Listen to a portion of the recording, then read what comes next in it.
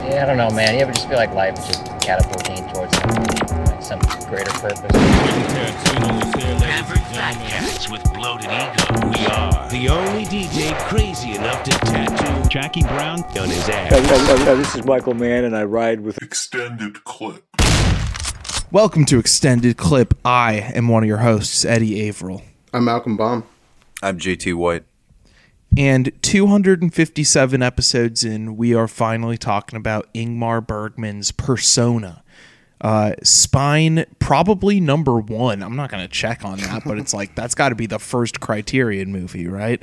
When you think about kind of art house movies and this style of European mid-century art house movie, this is kind of what you think of. And I don't know, we never really get that deep into this kind of thing. When we talk about Godard, we often talk about the later works. We've talked about some early, more out there Bergman. We've talked about later Ozu, who is not even European, of course. And it's not like we've done any like 60s Fellini. So I feel like now, 4 years into the podcast, it's finally time to go to Film 101, break out the Janus Films 101 Essential Films book or whatever, and get down to fucking business.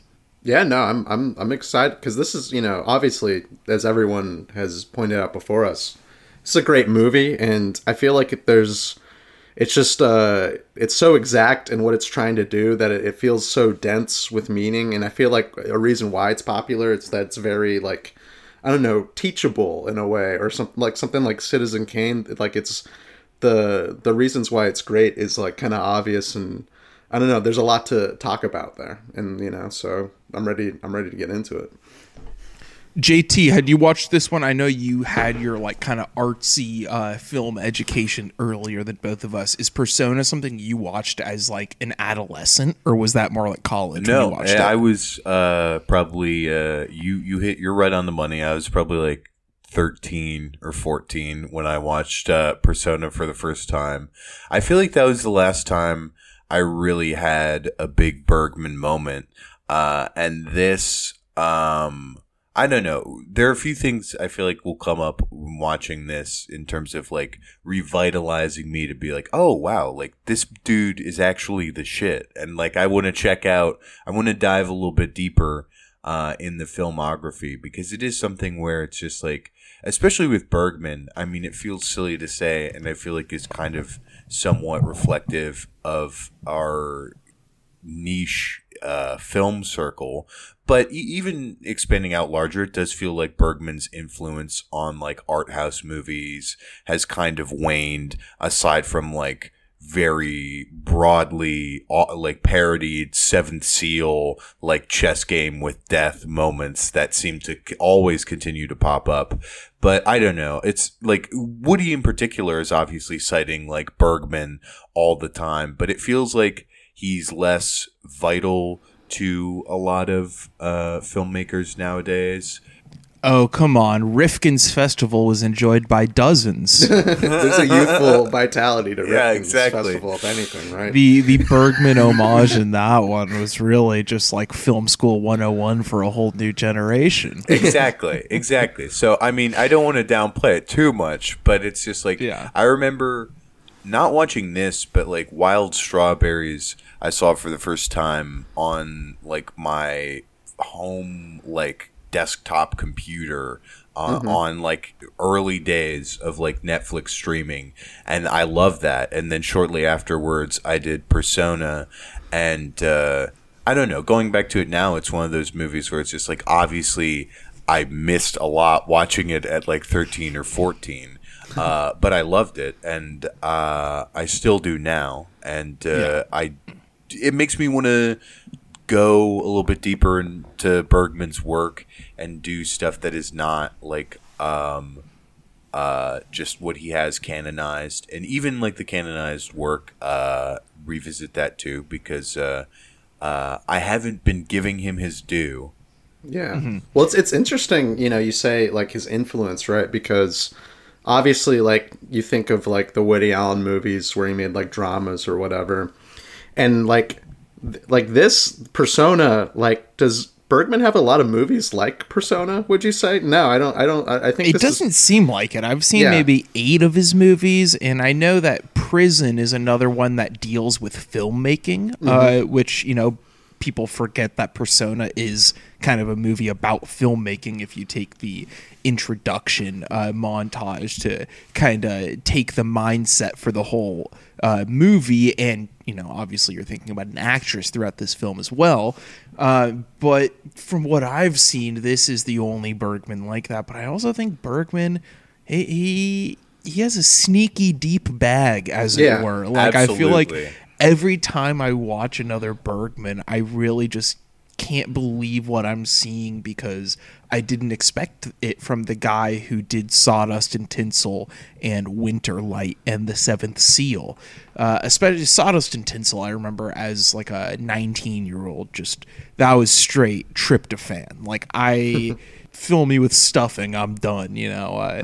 But then when I watched Smiles of a Summer Night, I was floored, and I was like, oh, it's not just like the surreal stuff and the big human question stuff that Woody Allen takes from Bergman, but there's also this movie, which is just like a brilliant partner swapping romantic comedy, and I just like don't expect that. And then you get Persona, which is like, you know, after the totally dour religious stuff of something like Winterlight, which frankly I am not a fan of, to get so deep into psychoanalysis instead of religion, and to take such a radical aesthetic form instead of that fucking dour form that Schrader kind of copies for First Reformed in a way that I like in First Reformed.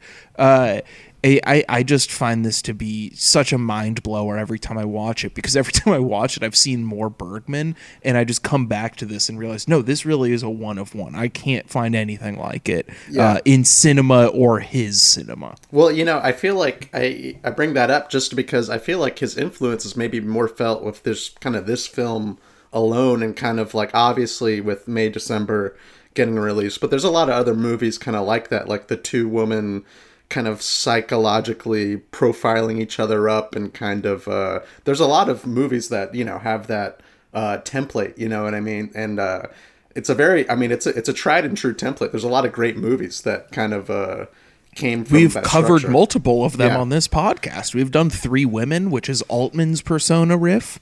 Did we do an episode on Face Off? Or have we just talked about Face Off? Okay. I know Face Off has been the subject of some middle episodes, but Face Off, you know, now May December, of course, Mulholland Drive, Three Women, the list goes on. There are plenty of filmmakers have done their Persona homage, but also I feel like the intro of Persona has been copied and has influenced more than almost anything. Like, that's what just like the stereotype of more out there art house films is the beginning of Persona, but it's so arresting and so precise and so just vital that it's beyond parody, you know. Even if The Simpsons or Cheers or any like comedy TV show can do something along those lines to show like a crazy surrealist filmmaking thing as a joke, it will never lose its punch for me. How it, you know, bookends and kind of like the middle of the movie, like it's done in a way that's just, it's like kind of like, I don't know, just the right amount, you know what I mean? Like, and especially, you know, I saw this like 4.5 months ago in a theater, it was screening, so I'm kind of glad we're doing this and I got a chance to rewatch it, because I feel like I, you know, really know the movie now. And like, just that the intro really is kind of like arresting, because I kind of forgot about it, and like it, you know, when it hits, it kind of, you know, it kind of reminds me of like a Kenneth Anger movie or whatever, you know what I mean? Yeah. And it shows that, I think you're right with kind of like Bergman's past filmography. It kind of tunes you in right off the bat that he's tapping into something a little bit different here than he is the rest of his movies, something a little bit more modern, cutting edge, and, you know, the intro fits that. Psychoanalysis and cinema were basically co-invented at like the turn of the century in Europe. It's like you got the Lumieres in France and you got Freud in Austria, and it's this confluence of human ideas, and it takes a while for people to really put two and two together with these two new fields. There's the primitive associations that you make, and there's obviously people were thinking a bit about psychoanalysis early on, but then you get like 50s movies like Douglas Sirk and Nicholas Ray, those big melodramas that are so psychoanalytically dense, but that's all beneath the surface, right? And I feel like it takes until the mid-century art house stuff like this to really see these two forms like intersect at a level like this. The opening is all about mental associations and the psychoanalytic phenomenon of editing, of montage. Montage theory isn't just about brainwashing communists. It's about like digging into the human psyche and figuring out what's going on up there. And so we obviously see this series of images, whether there's a man's penis or a little boy's cartoon fantasy or anything like that, or Jesus's hands, or I guess we just see hands getting nailed to a board, and you assume it's Jesus's hands getting nailed to the sides of the cross, and it's just all of these things that would influence the psychoanalysis, the psyche of a person born and raised on this time period where Bergman has lived. You see, World War II and even TV footage of Vietnam that makes it not really exist in a vacuum, but makes it a little more urgent. Like, oh, this is like a mid-60s movie. We are seeing this in a time where people are conscious of Westerners, just pillaging the Southeast Asia. And yeah, I just think that like these two ideas of psychoanalysis and filmmaking kind of building up to this moment of both internalizing a person's brain through montage and just demonstrating the capabilities of character analysis and how deep you can get in interiority through direction and performance with these two characters is just like stunning. I mean, it's we haven't really talked about what the movie's about, right? But we can keep going like this if you want. Yeah. Again, before we dive too much into it, like the plot, I mean, which I feel like there is very sparse. I feel like it is kind of a film that like works more for like jumping off of. But even like this time, I was really taken aback by like things like even like production design, because I feel like it's like so purposefully kind of sparse and like cold, especially in like the hospital stuff at the very beginning, where it gets so into that like kind of dream-like setting. And I mean, certainly like there's a lot of it like later where it's like camera work where it's just like you're only watching like two faces like framed against each other, but like I don't know, that alone like gets you into that like weird like dream-like headspace. Yeah, I don't know if it's a doctor or if she's just an older nurse, but the female nurse character that's not Alma, that's kind of like giving her the directions at the beginning of the movie. It is very dreamlike and like kind of just like direct, and like just kind of, I thought it was funny like the way she was telling her job. It kind of sounded like the Mission Impossible intro, like you're getting a debriefing. She's getting like debriefed and like told like her mission, like we just cut into it, and it's, I don't know, I just thought it was kind of funny that like it's what JT's saying, it gives like an off-kilter atmosphere. Like it's almost like she kind of like knows something that she doesn't, like she like almost like she knows that Alma's about to go on like this insane psychological journey. But at the same time, I think Alma knows that she's in for something out of the ordinary dealing with this actress. We get that very quick pan down to her hands from the shot of the back of Alma's head. And we see her like twiddling her hands like girlishly, and it's Bergman showing us that she's like, oh shit, I could just take care of this big famous actress who lost her power of speech. Fuck yeah, let's get crazy, like it's almost like as you said, Malcolm, like the beginning of an action movie where you're getting debriefed on your mission. You get that little tingling of excitement there, knowing you're in for some crazy shit. About what the movie's about, so obviously you have this story of a woman who has lost the power of speech and a nurse who tries to take care of her psychological games ensue, if you will. But, it's like, what do you really get out of saying a plot of a movie like this? So I wanted to read something from Jonathan Rosenbaum about like narrative and non-narrative films. When the synopsis straitjacket became impossible, an actual form of censorship was when I had to impose it on Dreyer's Vampire, a movie that can be read as a paraphrasable story only if one ignores all the syntactical contradictions in its construction. Thanks to my own subliterary training, this is an aspect of the film that I was literally unable to see or hear until I started examining the film closely. A plot summary in this case represents a refusal to look at the film closely, a smoothing over and flattening out of all the discontinuities that confuse the spectator's unconscious bridge work with the actual substance of Vampire. He then lists a bunch of other films that fit into that category, Persona being one of them. But yeah, we talk a lot about like plot structure and stuff like that on this film, and there's films that just completely break the mold of that and are so arresting on a moment-to-moment basis, and it's almost like the filmmaker knows it's that arresting on a moment-to-moment basis that they don't have to play by any narrative conventions, and they know that you are going to just be in the pocket for every scene. Yeah, well, I mean, I watched a little supplemental materials. Something I actually don't often do, but I saw a little Bergman interview on Persona, and it's actually funny because they ask him if there's some new style to your movie. Is it Godard inspired? And he's like, no, I actually hate that guy. And he's actually, to be honest, I never saw him in an interview before. He kind of has a very normal guy disposition that I guess I would have expected maybe, but I don't know. It was just a kind of a... He was very satisfied with his answers in the interview, and it was about Persona, the interview, and they're asking him, the classic, "What's this movie about, man? I can't figure it out."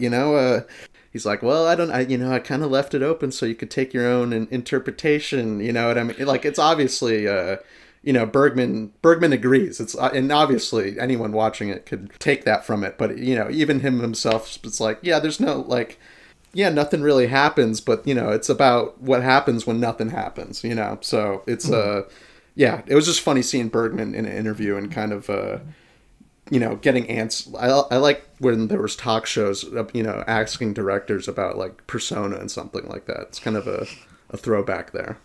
Bergman joins the couch. Rodney Dangerfield has to scoot over. Yeah, exactly. Swedish, the Swedish version of him. Swedish Rodney Dangerfield. Not going to do a voice, but let's just say this is a guy who doesn't get any meatballs. I was thinking, I'm like, where to go with that? Where's it going? Yeah. Back to that opening barrage of images, I just feel like it's great how that image of the boy reaching out to the screen, once you realize you're in a hospital, it almost feels like that could be almost anything. Like that could be another room in the hospital, not just the framing of the whole movie. Because of how sterile and white and everything is. And that just made me think about how it could also represent the birth of a person, which often, I don't know if you guys know this, happens at a hospital. And so it's this thing where it's equating the birth of the thinking human with film. You have these film reels running the whole time and these cuts jumping in. And as I said, cartoons and pornographic images and war images and animal slaughter. And it's like everything that a person in the mid-century would be afraid of, I guess, kind of on his beau is afraid type shit. But it's great how it's so off kilter and I don't know, angular cutting on weird sound effects and shit, and it just gets you ready for a much more locked down and slower approach. And I just love that dynamic between the two forms. On a more juvenile level, with the penis being in there, just thinking about that, do you think people in the 60s, that probably might have been the first time people saw the penis in a movie theater like that? You know what I mean? I don't know how popular Persona was. Like, I don't know if, like, you hear back in the day, like, Fellini was a little bit more popular amongst American people than, you know, it usually... I feel like Persona was definitely, like, an art house hit. So I definitely buy that that's the first... It played the New York Film Festival. You know, it opened in Sweden before. What I'm thinking is, you know, how big are these screens in Sweden? And is this the biggest penis that these people have ever seen in their life? It's huge. Like Attack of the 50-foot penis. Like the train in like the 1800s, the Train movie, like how everyone. Oh, I was going to say the train from The Greatest Show on Earth and The Fableman. You see, the train from The Fableman. Seeing the penis in Persona and then going to recreate that at home. Yeah. And then like trying to get your mom and dad to do it, but your mom's just doing it with your dad's best friend, and you make that intro to Persona footage of that. Movies are like dreams that you, I hope, not forget, because you're going to have to talk about them for hours upon hours in therapy. Yeah, I mean, the penis, I feel like, is honestly a good jumping off point for like something. I mean, I want to get into... Yeah, he's using that shit as a diving board. Because I want to get into the monologue, but it has something that, like, because I'm also as juvenile as Malcolm, I was thinking something throughout the whole movie. I was like, Bergman low-key a freak. Oh, you a freak. Like, I was thinking that, like, so often. Yeah, do you know how many kids were in film school watching that scene where she's describing, you know, the boys at the beach and everything? Like, how many binders were covering the laps of young film students? That, like, it was... And, I mean, I've seen other Bergman movies, and I can understand why, like, someone like Woody takes away, like, oh, this guy has everything. Like, he... like, philosophy... religion, sex, and it's just like he is hitting on it all, like in like not all in. I mean, in Persona, kind of like hitting on it all in a variety of ways, but like throughout his filmography, and like with a great deal of like depth, and that is something that, like, I don't know. It's been a few years since I've seen Persona. My memory of the movie was relatively like foggy, other than. Like, obviously the montage opening, and I had completely, like, forgotten about that monologue, and I was scandalized. I was like, what? Like, that's crazy. Scandalized. Yeah, it's how could they do that about to her? fucking little boys on the well, beach. true. It is a. Is that she's not a pedophile. scandalous to you, Malcolm? She's a pedophile. We got her. Well, they don't say that the boys are underage. She says younger boys. She says very young. That's true. If a mid-century European says very young, that means like 12. I think very's like the guilty part, right? Like if you're in the court, it's like, what does very mean? Like very means like under something, right? Under some you sort were of right. limit. Woody Allen would think he has it all. I you know, in a day and age where everyone's trying to round up the pedophiles, I think I might angrily comment on the Criterion Persona page being like, no one's exposing, you know, the people in this movie. Frankly, I think people trying to round up the pedophiles, that's like passé at this point. True, we moved on. Nobody cares. On to the next thing. So the instructions are given, the debriefing is done, and very early on, visually, we're introduced to this idea kind of as the face as a landscape. And it's funny to think about because it's almost the opposite of the way that Antonioni did this in La Ventura and that whole trilogy with Monica Vitti. Bergman will just kind of use someone's face to take up half of the frame as if it's a mountain or something like that.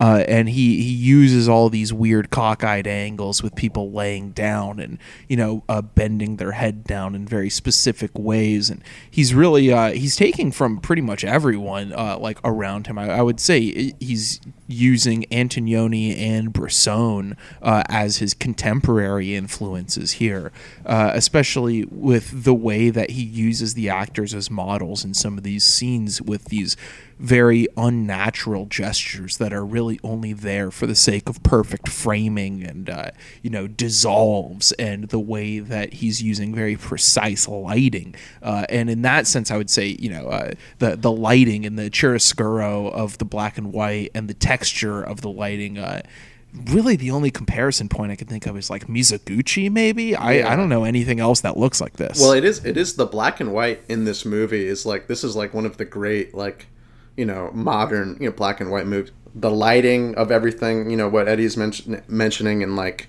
the darkness of everything just really gives it, really leans into its like black and white look. And like, it's also a great example of like form meeting, what's going on in the story, even though it is somewhat light. Kind of like, Bergman is still giving you a tether, it's not so experimental, where it's like, it's playing off the tension of these two women and kind of, with one being silent and Alma kind of, just talking and kind of spilling her desires, projecting herself onto her, doing everything in the book with her as, she kind of just remains silent and she just keeps talking. There's like this tension that meets kind of all the film techniques that Bergman's working with here, and just a real like masterful way, and like it brings up a very specific mood. Mizoguchi is also a good comparison because they feel there's halfway through the movie there's like a scene where it's almost like one of them's a ghost or what, kind of walking around the house and whatnot. And the late night visit is what I was thinking about with Mizoguchi, especially when the actress Vogler comes into Sister Alma's room, and Sister Alma later is convinced that it was just a dream because she doesn't cop to it, and who knows what actually happened. But the amount of like, I don't know if it's just the fog and the deepness of the blacks and all the different shades of gray, it's so fantastic. And there's so many scenes where, as Malcolm said, the form matches the content, and he's playing with only 2 or 3 tones between black and white. It's like a very high contrast movie in some scenes, and then some scenes you have like a million different shades of gray, and it's very dissolve heavy. And I just love how Bergman is just running the gamut aesthetically here, from the slow creeping shots to the very still scenes, all still shot scenes, to obviously the more rapid stuff, and then once in a while a very rushed camera movement to track along with the body, always kind of like jolts you into place a little bit. So they go to the island, and the first thing they do on the island is mushrooming. And so I think that with, mid-60s counterculture stuff becoming more popular in arts, this is a conscious reference towards the psychedelic, and like what's going to entail on this. I know Bergman is a straight-laced religious Swede, but I just think that in terms of the form and the content of the film and the kind of jagged psychosis that it creates is very psychedelic at points, and it reminded me of Phantom Thread, honestly. The activity of the two people in the strangely power-shifting codependent relationship, and mushroom foraging being a key part of it there. Yeah, if he didn't get it all, he just basically said Bergman had to be on shrooms to make this crazy movie. Oh, yeah, of course, of course. No, I thought that... Yeah. Also, her name's Alma in Phantom Thread. Oh, shit. So, the for Alma whatever connection. That's worth. Yeah. That's +5 right there. That That's a multiplier. Yeah, that makes the comparison go +5. Where, like, with Phantom Thread, like, it kind of focuses on, like, one shift, whereas this one, like, I love how erratic it is from scene to scene, kind of based off nothing, right? Based off certain things, right? Like, Alma does, like, read a letter at somewhat, like, near the halfway point of the movie where the actress character is, like, writing to the hospital being like, oh, I'm actually studying her, you know what I mean? And the different ways that it pinballs around with the power dynamics, and how obviously Alma gets so kind of erratic and feels, many, going through different stages of, like, psychosis, or I don't know what the exact mental term or medical term would be, you know, because I'm not a doctor. We're not doctors. We're here. dropping mad mental terms on this episode. We're bro. getting psychological. We're opening up the DSM Psychological, textbooks. Psychedelic. Yeah, exactly. DSM X DXM. Exactly. Robo tripping, reading about fucking Frasier. That's the type of shit we're on with it. But the movie requires it, and it just like the seemingly where each other stands, it could change from minute to minute. So as they kind of get into these kind of familiar rhythms on the island, Alma goes about her kind of chores about the place and is just talking her head off because she finally has someone to listen to her. And the person who's listening to her happens to be a famous actress who she can kind of like project all of her things onto, like people do at the movies, of course. So she's projecting all of her problems onto this actress. She's giving her the sauciest stories, the most melodramatic stories, the most semi-spiritual stories, I guess, just like everything that informs her as a person, and that of course includes the story about the boys at the beach, the infamous erotique scene about the boys at the beach, and it's just all dialogue, and I really do think it's a big accomplishment for someone as I guess not sterile, but sometimes sterile as Bergman to pull something off like that. I really thought it was tremendous, because whereas other films may demonstrate, male impulses and female too, but like sex impulses or so, this is the only time that a sense of eroticism that I've seen has actually been achieved in his movies. Yeah, I guess like he was famous for like there's like someone nude in like Summer at Monaco. So I guess maybe that's like he's got a bit of an erotic reputation in the States, but yeah, this is obviously something different and is something that like is great because we don't see any of it. It's like a story that's passed on, and just kind of the powerful silence of the actress as it's kind of like eggs her to keep going, and like how the story's presented, and then like kind of like how she feels about it after she tells it is just it's very complex. Like it's an erotic tale, but it also at the end it kind of feels like a strange like kind of like confession too. You know what I mean? And it's very young. That's kind of suspect. I get so. Do with that what you will. She's recounting like cheating on her. Is it like a fiance at that that's point? That's what most of the guilt is about. Is that she cheated on her fiance, not that the boys were too young. I think you might be getting your wires crossed on May-December a little too hard there. I'm focusing too much on, but it's it's just funny that it's there, but it's not really like a part of it. You know what I mean? Yeah, they don't care. They're Swedish. It's kind of the that's my boy approach, where it's like, good on him. No, I saw a Bergman interview, and he described the scene as erotic. You know what I mean? So he was getting into it. Mm-hmm. I think it might be a lost in translation thing on the very, very young thing. I don't think it's supposed to be a pedophilic Yeah, scene. I'm kind of joking about that, but it does say very young, so it is kind of like, okay, that's maybe a small, and I mean, like, she's like relatively young too. Like, I don't know. Look, the heart wants what it wants. So this scene, though, it does you calling it like a confession is very appropriate, though, because this is what leads her to her most vulnerable point, Alma, that is, and like she said all she can about her life already, and complained about her partner, and like complained about her work, and told her whole story. So now it's like, now I have to bear this thing out where. She's basically doing it as therapy, using the actress as her mirror, using Elisabeth Vogler, the actress, as her mirror.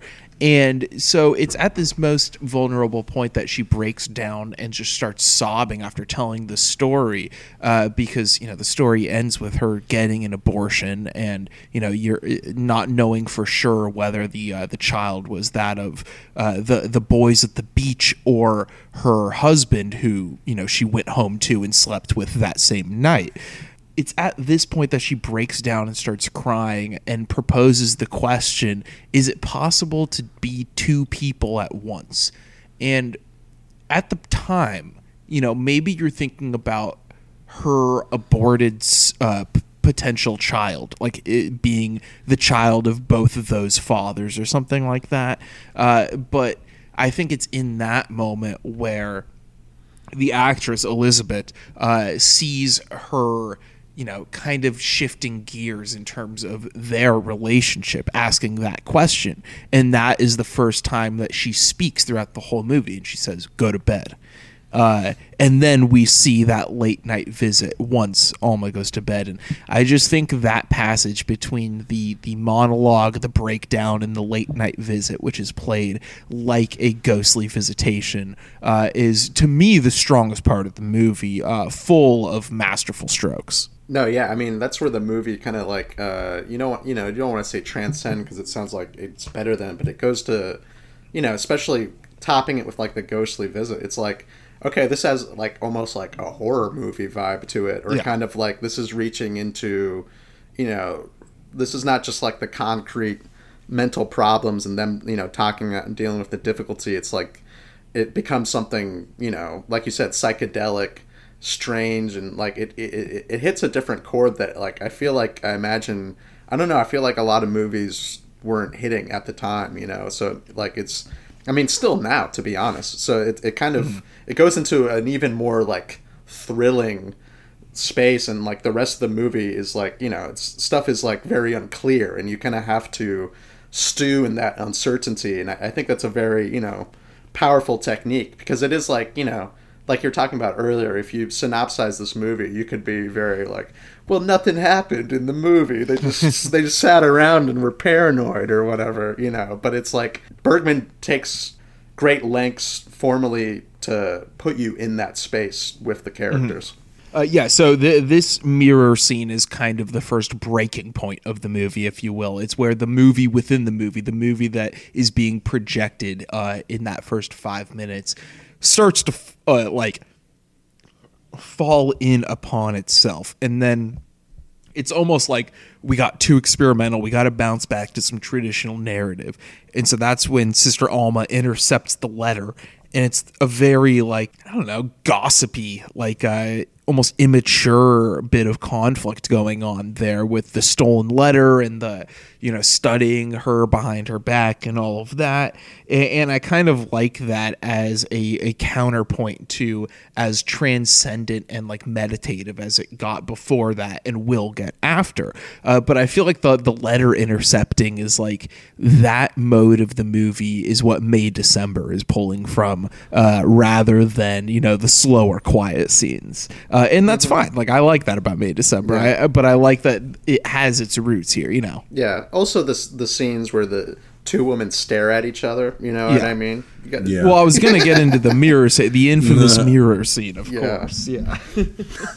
Well, that late night visit starts the infamous mirror scene, where they are just like taking this weird pose, combing each other's hair with their hands, and then their necks kind of intertwine like cranes as it fades to black. And, there's a symbolic reading of one person passing into another. And of course, when she wakes up, it's like, did you visit my room last night? No. The texture of the film is like building up so much, and then the projection seems to break. And it's so crazy how the swap just like, you can't tell. Has the swap began? Has it been canceled? Is it like, what's going on with what does it mean for the projection of this movie to seemingly break and these effects to come in? And I love how open it is to interpretation.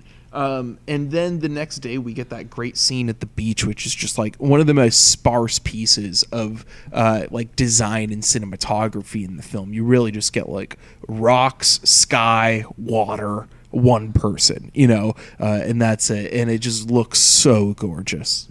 So then as the film winds down the last 30 minutes or so, we basically just get this sequence of fake outs, dream sequences, false endings, all these crazy things where you're not sure whose perspective you're looking into for these little fantasies. One of them is the husband of the actress, Mr. Vogler, showing up. But then, in this version, the two characters have swapped. And Mr. Vogler's like telling Sister Alma, come home, I'm your husband.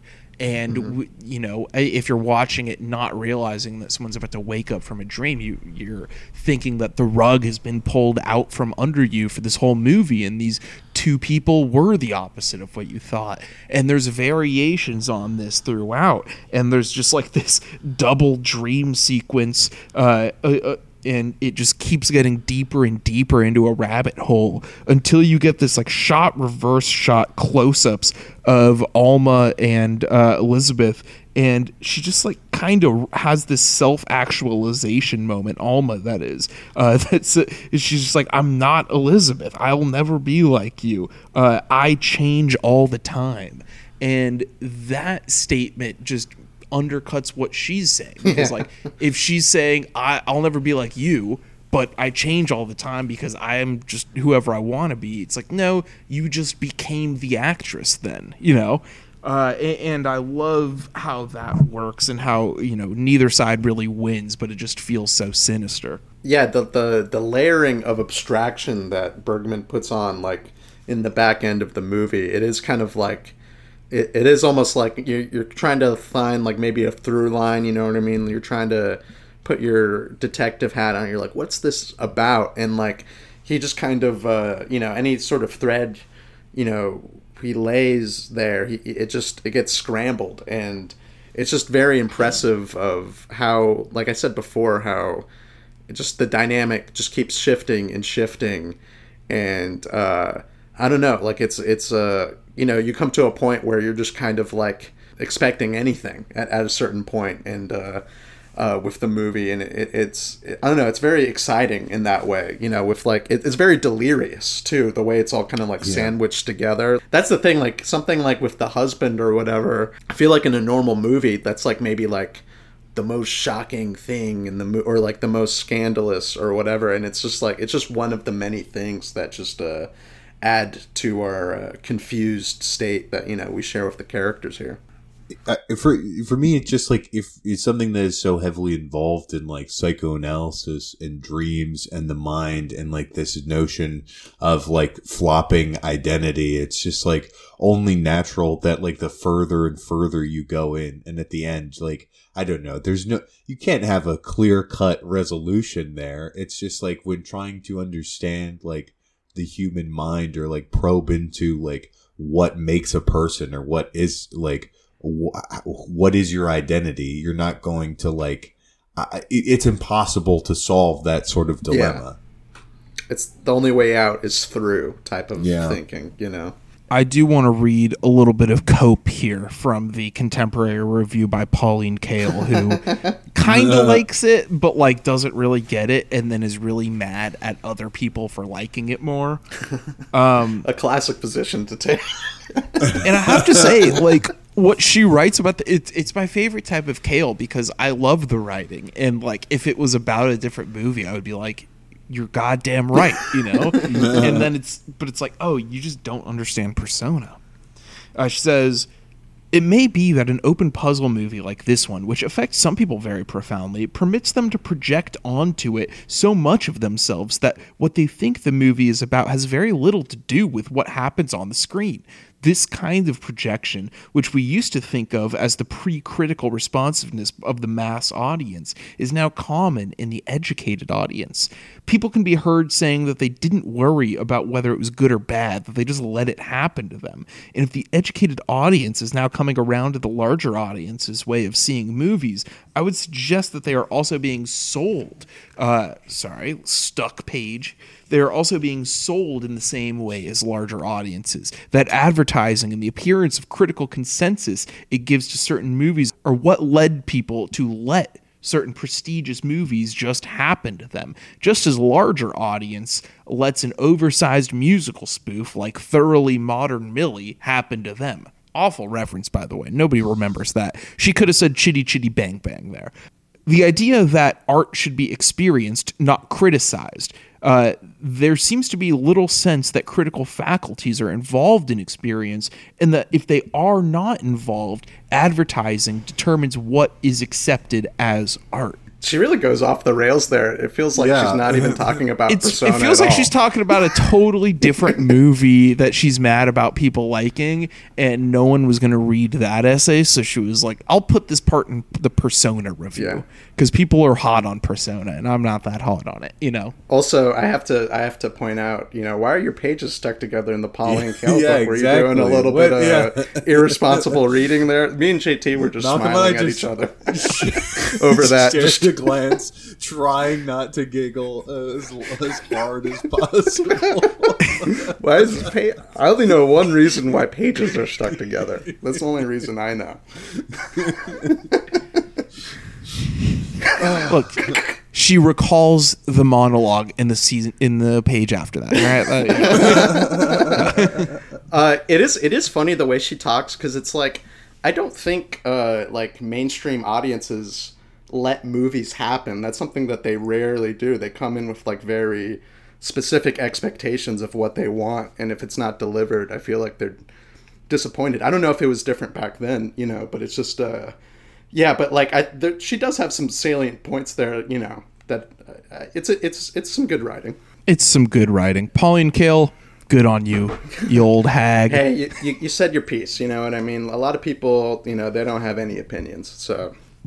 I remember a very condescending Jerry Lewis once said, Pauline Kael, she's a very qualified critic. Very qualified. That's better in, like, Jerry voice, too. Just him saying qualified. Yeah, in serious Jerry voice, like when Jerry's, you know, when I was making The Bellboy, it was a very serious, laborious process. And Pauline Kael, she's a very qualified film critic. But yeah, I going back to Persona, I think that this is a movie that has gotten so much better for me over time as I learn more about cinema and not just see its influence, but see how much it has influenced my own viewings. You know, like I feel like Persona has created shorthand in a way that few films do. And it creates shorthand beyond what Bergman does as a stylist or a thinker. It's like, oh, that's the Persona shot in terms of like one of those mirror type shots. And I really just think that as a film about films and what they can do to a person's psyche without being a movie magic movie it's a tight rope to walk, but I think that Bergman pulls it off wonderfully here because the film within the film here, it's not like it's angelic, it's not like it's baby Bergman being born. I'm gonna go ahead and say that is the point of view of the aborted little boy that she was gonna have, and that this is like, you could read it as Bergman being religious and anti-abortion even. And that's a pretty harsh reading, you know? Like, I don't necessarily agree with it. And obviously I don't agree with that point of view. The flippantness with which like the character talks about abortion and the way that he portrays Alma as kind of a foolish girl concerned with trifling things working as a nurse, where the more psychologically damaged Elizabeth, at least, is treated with the respect of a high artist. I just think that there's something potentially really damning about it and traumatic, and it's a film that is like based out of a traumatic incident, and it spurs so many more. I just think that it's a film that contains, you know, not just an entire person's psyche, but it's almost like a rough taking the temperature of the movie-going public's psyche over the last half century or even more up to that point. And it's a film that continues to grow, not just for me, but for audiences. I really hope it continues to be taught as like a almost intro to avant-garde art for people. And I really think that like no film education is complete without Persona. So I'm going 5 bullets on Persona. It's a very chalk result, you know. know the over-under line was like a 4.5 and a half. How would you do those half points for gamble? Eddie, I was literally thinking about this. This is kind of disrupt the flow, but No, go for it. Because I saw you rate May December 3 stars, and I was like, damn, I knew Eddie was going to go under 4 stars on May December. Yeah. But I would have thought 3.5 rather than 3. You know what I mean? You know what's funny? yeah. You are a very good handicapper because I switched it to 3.5 and then switched it back down. Oh, so I've been back and forth. Well, I've been May December is a very like high 3, low 3.5 for me. Yeah. Well, like I just knew like Eddie's gonna like undercut a little bit there. I just knew that at least that was gonna happen, and I was just like, I don't have the home field advantage. yeah. Not being a straight male move. No, I'm just kidding. Like I was like, dang, I should open up a gambling service for like your friends' letterbox ratings. You know what I mean? Like I should just like, Yeah, the half point. I guess you got to go like 0.25s and 0.75s for the over unders. Yeah. If you want to get those like the way that you do half points in sports gambling. So you could have put my over under like if you were a handicapper like trying to make money off of people. Yeah. You probably would have put the line at like 3.25. Yeah. Because it's like over or under, there's a good chance you're still getting your money back at 3 or whatever. well, here as the someone who would hypothetically run the service, I guess I would, it's like you would have the 0.25s there, but you'd also, some lines would just be 3.5. You know what I mean? Yeah, you get a push. Yeah, you know? yeah. So I think I would set that one at, there's a lot of hype on May, December. Netflix released, so a lot of people saw it. A lot of people are talking about it. Very positively, a lot of hype on it. So you use that hype to kind of fool the better. Maybe we could use the people who donate to our Patreon. If you want to, we could just turn that into a gambling service somehow, or I don't know. I would love that. I don't know. I would honestly love that. I want to start like handicapping people's ratings because I've talked about this with like Josh and Alex. I'm pretty good at Alex doesn't really do ratings anymore, but I'm pretty good at predicting Josh's ratings at this point. Yeah. Especially like if we watch something together, I know definitely where he's going. Or even watch the same movie and talk about it for half a second. I know exactly the star rating he's going, and so I would love to be. I could get arrested for insider trading, fucking handicapping Josh's lines for the Sleazoids Discord. Maybe this is a way to popularize our public image. It's like, oh, Eddie's bet on it, like just you specifically, like, oh, we could bet on, Eddie just saw The Jungle Book, 2.5 stars over under, you know what I mean? Incentivize people to pay attention to what we say about movies. Yeah, we don't reveal the star ratings until the episode, so that way, it's like, so it's put a gambling aspect to it, so more people get into it. It's I don't know. I'm learning the ways of the modern world. You know what I mean? Yeah. So it's just something I thought about. The line for every single movie for Colin Brinkman is 4.95, and it's like under plus $1 million, over minus $1 million. That's something you throw in a parlay just to like just increase it a little bit, like the minus. Just like, all right, I'll throw like star. 10. I'll throw 10 Brinkman 5 stars into this parlay real quick. It'll bump it up like plus 50 odds. And then like Brinkman gives a movie 4 stars. It's like, fuck, I lost the house. I'm gonna kill myself. This is for the real heads out there. Oh my god. He's enough. We got to get personalities known for their ratings. To bet on. No, absolutely. I love this idea of because like gambling becoming legal, you have to figure out ways to exploit the market while you can. Mm-hmm. That's what gambling's all about, is finding ways to exploit the market. And I think that, handicapping letterbox scores is a great way to do it. We really got to open up the sports book. So let's say, you know what? I haven't looked at what Malcolm JT, have you seen Malcolm's log yet for Persona this time? I haven't put it. You haven't put it? I haven't. Okay, I haven't seen so it. JT, I am going to be the handicapper here, and you will be the better. I'm going to place the line for Malcolm's Persona rating at 4.75. Are you going over or under? You're gonna have to get me into the gambling world here. Okay. So basically, if you think Malcolm I think basically that Malcolm's either going to give it a 4.5 or a 4.75, right? or sorry, a 4.5 or a 5, right? Yeah. So if I'm putting the gambling line in between that, you're picking whether his score is higher than 4.75, which would be 5, or lower, which would be 4.5 or anything lower than 4.5. I'm going to say under because I'm thinking 4.5. Yeah. Okay, so you're going under. Malcolm, Yeah. what is your bullet rating on this? JT, you were right. 4.5 bullets. You know what I mean? Fuck yes. You would have been a winner. You would have been a winner on that, Yeah, JT. but see how happy JT got there? I know not everyone here not everyone here on the podcast listens to sports or watches sports. You know what I mean? So it's like you might not understand the sports gambling epidemic that's happening right now.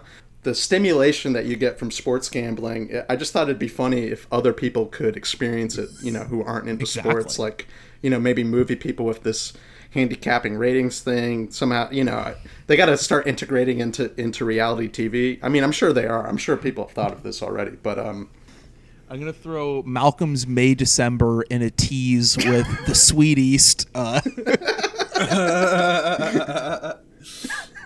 and the Zone of Interest. So we're getting a 1.5 point tease here. So that means Zone of Interest, the line's down to 3. Sweet East line's down to 2.5. Yeah, that's pretty good odds right there. Those are pretty good odds.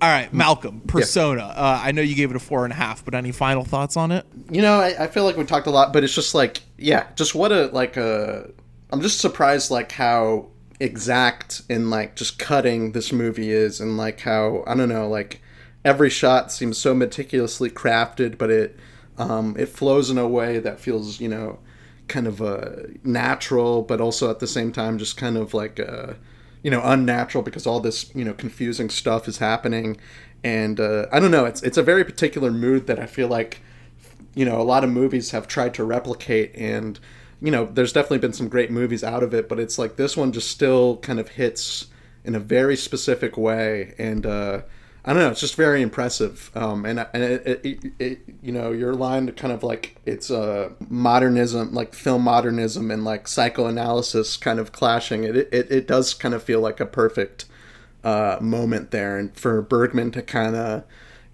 go out of his wheelhouse and kind of just having the know-how to create something like that, to have his finger on the pulse, kind of show people, I'm not just wild strawberries. I'm not an old man contemplating on life. I know what's going on right now. You know what I mean? They thought I was wild strawberries. They thought I was that old guy in wild strawberries. Nah, man, I'm still out here, just like you, So Bergman's, like we've said before, and we've kind of discussed this, it is like Bergman, him being like an early cinephile, gateway, people are like, maybe sometimes are like, dismiss him as they get deeper into stuff, but he's a guy that he'll keep surprising you if you let him. So yeah, and we do have an email about the whole Bergman reputation thing that we'll get to in a minute here. But JT, final thoughts and a rating here. I'm gonna go 5 bullets. Again, it's hard to like sell or like talk about, like, I feel like Persona became, like, especially in terms of like how it's been parodied so much, like Bergman seems to dominate the mode of like an art house movie, which is very funny because, or I mean, especially like European art house, which is funny because that's such like a nebulous, like, how do you define that as like a genre? I mean, obviously like abstraction, like less like narrative presence, things like that. So it's just like it's very funny to make films that sort of define something so nebulous and that large. But within that, it's just like you have this sort of stereotypical impression of like what like the dour, serious art house film is, and Bergman has done that. Like, obviously you mentioned like Winter Light, things that are a little bit more like heavy, dealing with like religion, all that type of jazz. He knows, he has many different styles of play. Bergman can do it all. This, it's just like, I don't know, it feels like such, you bring up like hoping it still continues to be taught in film school is like, absolutely, because it's such a major foundational text there, and I feel like is also like, if you show this to like a young person or whatnot, subverts all expectations of like what like serious like filmmaking, like quote unquote, should be, because like it's a tight like 82 minutes, like it's like, I mean, I don't want to say like playful and fun necessarily, but it has like an energy and a vitality to it that like if you're going into this as someone who's just like getting into film, I feel like it shakes a lot of expectations of what like more avant-garde and experimental work can be. Totally. Yeah, it is. This movie's, not that this makes it any better or worse, but this movie's still like kind of hip, right? Like you could show it to a young kid now and it still would, it would kind of rattle them a little bit. That's kind of impressive. Depends how young the kid is. You might have to leave the room for a little bit. Or hit the fast forward, I guess. Showing kid. I wonder if someone's got to be doing that, showing their kids, like young kids, like 3-year-olds, like a bunch of art house movies. Like, I wonder if it makes them a genius or a psycho. I don't know. I wonder what happens. Genius or psycho? The only two options. It's like that Mark Zuckerberg poster for Social Network, but with Bergman. You don't get to 60 films without making a few enemies. Rosenbaum. We'll be right back on Extended Clip.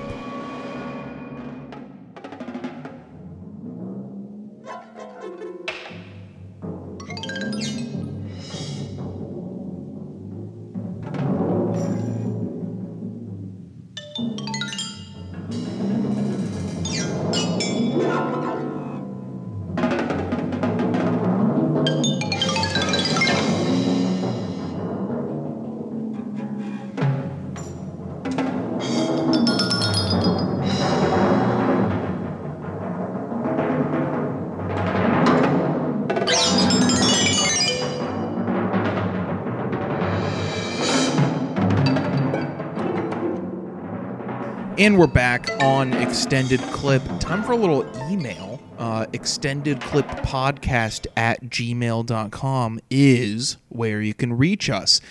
This one comes from Jake. It says, "Hey guys, love the show and hope you're all doing well." Oh, well, thank you so much. That's so sweet. Next email. He continues. Sorry. Ingmar and Brian, referring to our last couple episodes here on Persona and Dahlia by Brian De Palma. Ingmar and Brian are two of my absolute boys, and I'd love to go on about both of them, but I won't get greedy with your time. My question: I get the sense that Bergman has a reputation for being a sort of baby's first auteur, and at least speaking anecdotally, it's true.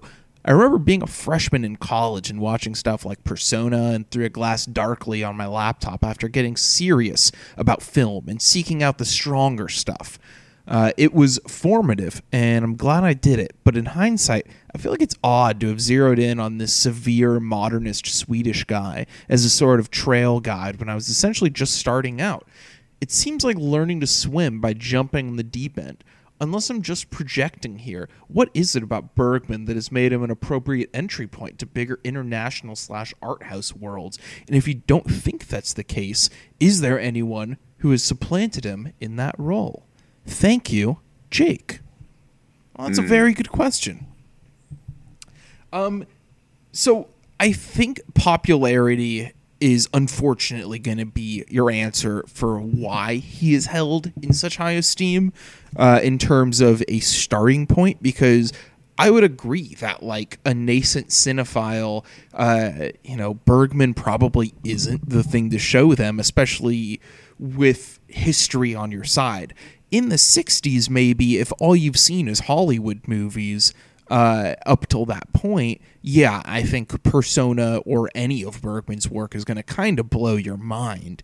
But like, if you're growing up these days and you've seen, your American indies and all that, and you want to take a step deeper, I don't know if Bergman's really the guy if you're like 17 years old or whatever. I think it does make more sense to wait till you're a little matured.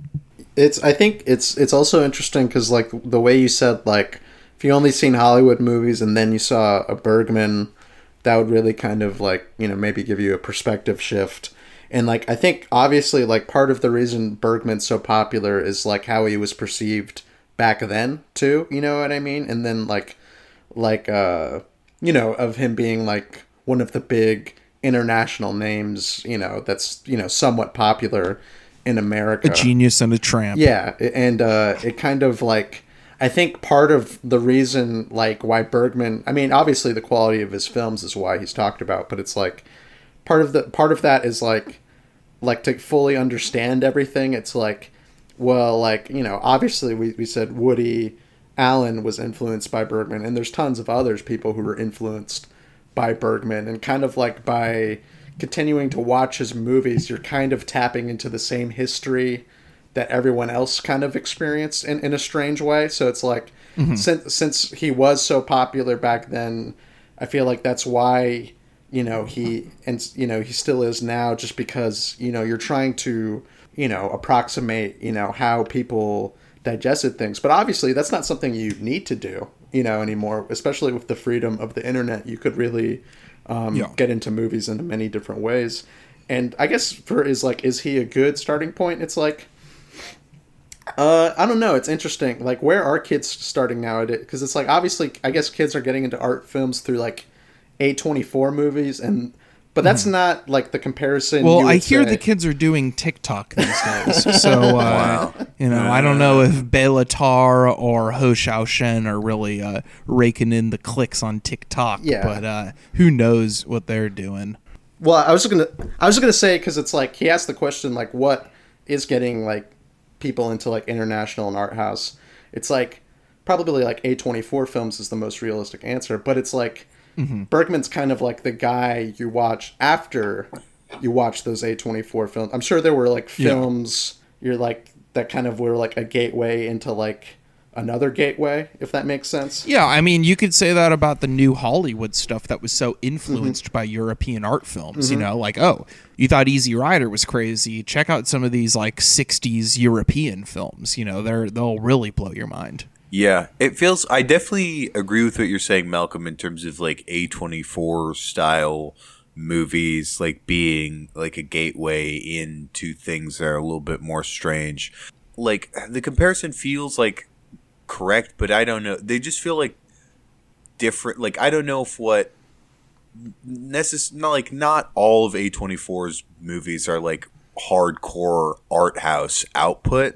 So I feel like that's where I feel like there's a little bit of a challenge, and I feel like it's just like, yeah, I don't know. I'm just trying to consider in my mind. I feel like now I think I have ideas of filmmakers who would be a good starting point.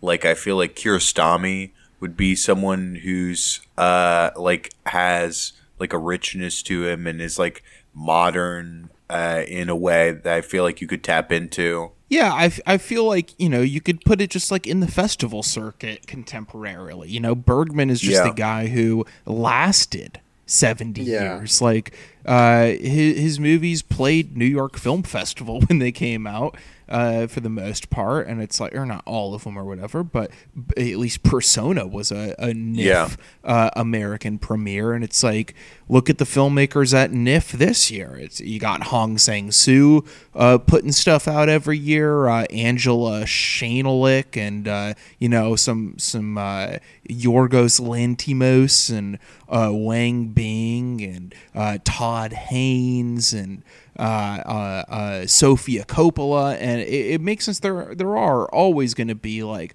the class of filmmakers that are both the kind of more like one step away from mainstream and then one step further deep into the art house. And I feel like the kind of wrap up festivals like NIF are a good way to kind of get a vibe check on who those filmmakers are at this present day. Like Sofia Coppola, you know, it's makes sense to see her as like a historical analog for the more artsy Hollywood movies in the 70s that maybe people saw them and then they seeked out the Bergman and Godard films that influenced them, the way that people will watch Sofia Coppola and then maybe eventually watch both Antonioni and Chantal Akerman, you know.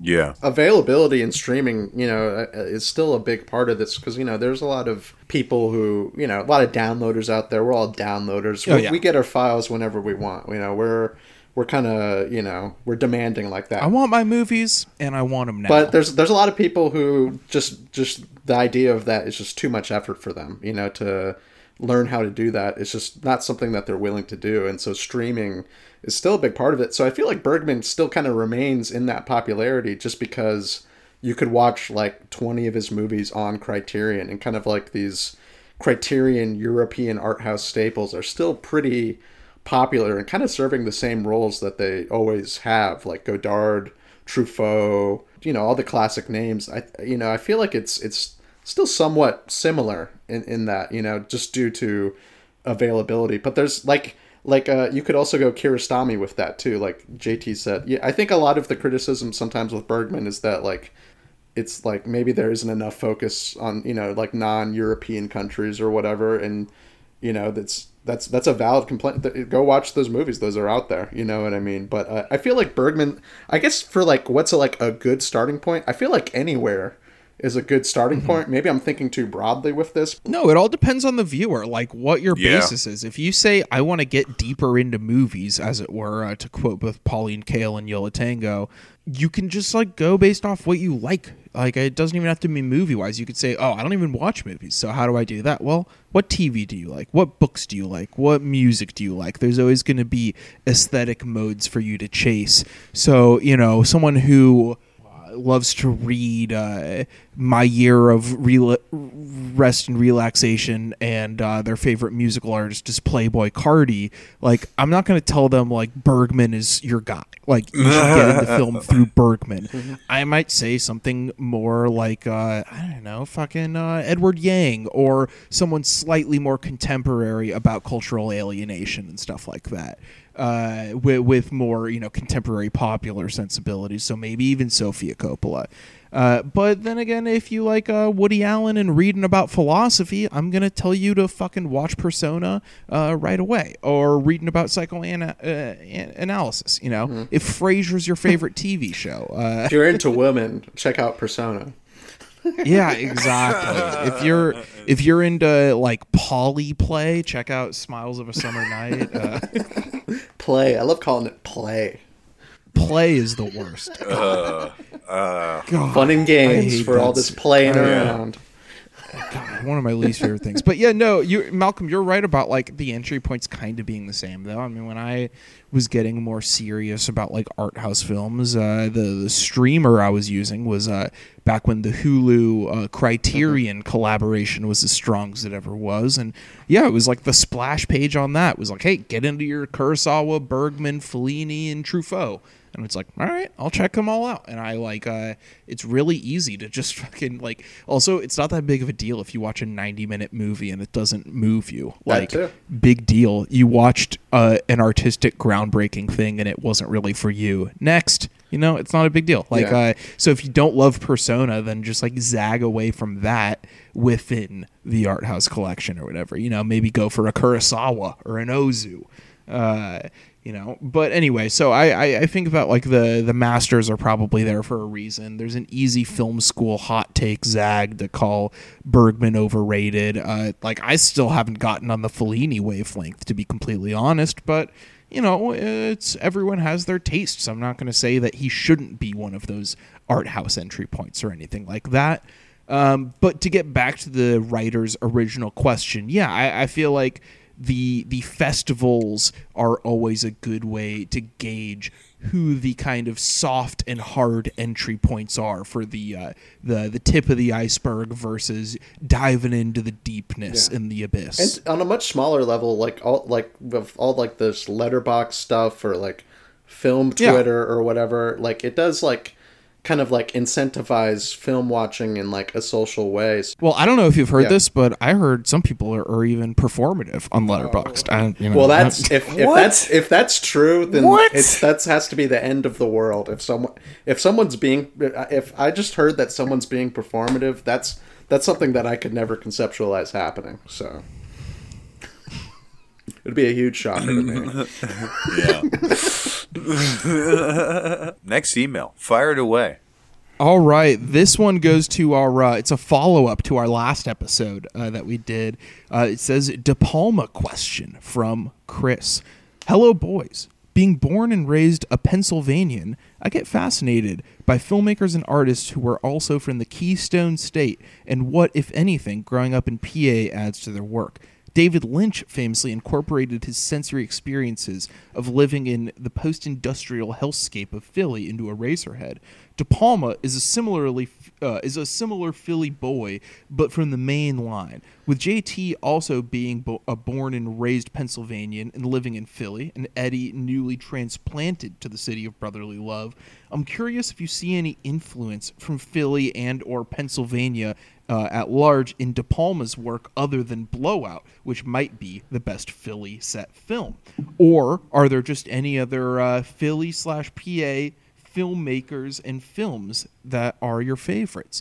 JT, I'm gonna bounce this one to you first, as someone who's lived here. Outside of the locations in Blowout, do you get that Pennsylvania feeling from Mr. De Palma? That's interesting. I feel like for me, like the Pennsylvania, I feel like categorizes in like smaller, like you can kind of divide it into like two groups. I feel like almost. I mean, I think there are obviously a lot of shades in between, but it's a state with like two huge cities, Philly and Pittsburgh, and I feel like you have like kind of a more obviously liberal like sensibility there. Philly, I feel like you have kind of the stereotype is like a South Philly kind of a guy, like kind of dumb, like Italian guy. You find those a lot of in a lot of cities, but there's the attitude of like a like underdog, pissed off guy kind of. That to me feels like the Philly vibe, and I don't know necessarily if that. Yeah, no, De Palma is not a nobody believes in us guy. Like that's De Palma does not have that bone. He makes fun of the nobody believes in us guys. Yeah, exactly. I think he believes in himself too much. Yeah, no, it's because De Palma went to Hollywood and saw the belly of the beast. Like I think De Palma's just like above regionally specific cultural mindsets, you know? Yeah, I mean, I do think there is like certainly in Blowout. I feel like there are. I'm blanking on what other movie of his I found like some type of loose, like Philly connection. But I mean, I definitely share this fascination with Chris, where it's like I'm looking for it in movies. Like Mikey and Nicky was shot in Philly and doesn't particularly look like it. I mean, it's super fucking like dark. Like that movie, so it's like, and I think it was shot like other places aside from like Philly as well, but like that's in it. I mean, the big one that people go to certainly is like Rocky, like Creed, that type of thing. Which I don't know. I've been since getting into Philly representation on film. I want to reevaluate those. But I mean, M. Night, I think, is like, of course, the all biggest, the M. Night ones, yeah, the biggest Philly boy. And then I have to shout out like Tony Scott's Unstoppable for like that. Like that is the opposite end of like the urban Pennsylvania for me. It's like the middle of nowhere, like sort of red state PA, where you're just like a lot of like kind of woodsier. Just like, I don't know, like just country suburbs bullshit. I feel like there. The Deer Hunter kind of gets that. Isn't Deer Hunter? Oh, Deer Hunter too. Deer Hunter's Pittsburgh. Yeah. I was gonna say Deer Hunter's like my favorite Pennsylvania film, probably. Just like the beginning stuff in that is so good. But other than like something like Unbreakable, which I love, just as him feeling the pulse of crime in a city, which is kind of a stereotypical thing for a movie like that. But I love the way M. Night depicts Philly in that. I was gonna say Witness, Peter Weir, Harrison Ford movie is like very Philly. It's like I don't know. That one's a lot of fun. It's a little Amish boy witnesses a murder in the bathroom of the Amtrak station here, and then Ford is like a cop, that has to go undercover in Amish country. So that is probably like the most just hardcore, like real, like Pennsylvania feeling to it, because I think there are Amish like groups like in other states. I forget where else has other big Amish populations, but I think Pennsylvania oftentimes is like, especially like Lancaster, is like that's Amish. I was gonna say hub. that's where they're driving through in Kingpin, right? That's the Amish country in Kingpin. Yeah. So Yeah. it's just like, I think Witness is definitely up there in the Pennsylvania canon. Mm-hmm. My favorite Philly film is Rocky IV, but only the Dolph Lundgren training scenes, which are all in Russia. Does you know how like New York has like a lot of movies shot in New York, like like snowy winter New York, or like LA has like the palm tree type of vibe. Like going to Philly, like is there like kind of like, damn, I'm in a movie moment when you're walking through Philly, or is that not there? Maybe. Are you guys kind of getting what I'm describing here? I get what you're describing because I've felt it in New York as well. Yeah. Like being in familiar locations from films and stuff. But for Philly, that doesn't really feel like it. I don't know. Old City a little bit because of all the historic buildings, but it doesn't really feel like I'm in a movie. It feels like I'm in a PBS documentary. You know, That's cool. That's a movie. But I like that too. Yeah. When I saw like David Lynch speak when he was like signing like his like autobiography that came out, there was like some question he was answering where he was talking about like walking through Los Angeles and just like the architecture and like a particular type of tree. He was like, you get like the feeling of like being alive in like old Hollywood, like kind of a feeling. And I definitely, that's something that like resonated like hardcore when I was living out there. And it's something that I don't really feel like I'm in a movie in Philly. But I do feel like the sense of like colonial history in like Old City, like especially neighborhoods like near where I live. Like in particular, I walk around their old buildings, like cemeteries that have men who died in like 1700s, shit like that. Yeah, and that does like that evokes that time period. So I get that kind of a feeling. But again, that's pre-cinema, baby. We're cruising in the before times. That's a good feeling. A nice historic feeling. That's good. The movie stuff might just be because so many movies shot in L.A. and New York. You know what I mean? Yeah, of course. That's probably just it. I was trying to see if it was somewhere else. We got one more email here on this episode. This one comes from Eric. It says, "Hey EC, hope you're doing well and happy holidays. I just saw May December and was wondering if the same scenario happened to you with an older woman, who would you want it to be with?" He then says, "Best Eric from the Discord who still hasn't subbed yet. Sorry. I have the money, just not enough time to listen to that many podcasts. Wow, okay. If you guys put out a book or something, I'd buy that though." All right, so this guy's just like, I don't like the tone. Yeah, I like that. That was First, you're implicating us as victims of statutory rape, and then you're just like, "Oh, by the way, I have more money than you." okay. I mean, it's okay if you don't subscribe. You don't have to let us know. We're not like searching it up. Maybe Eddie, but I'm not. We're not searching it up and like matching your name. You don't need to. And I have answers to that question, but I'm not giving it to you. But I do have an answer to that question. Yeah, you do have to pay for the answer. The answer might be too specific. It might not. You just be like, "Who is that?" And I'd be like, "Well, you wanted an answer." Malcolm is thinking of a very particular teacher he had in the 6th grade. No, but that was one of the. That was like They were considered.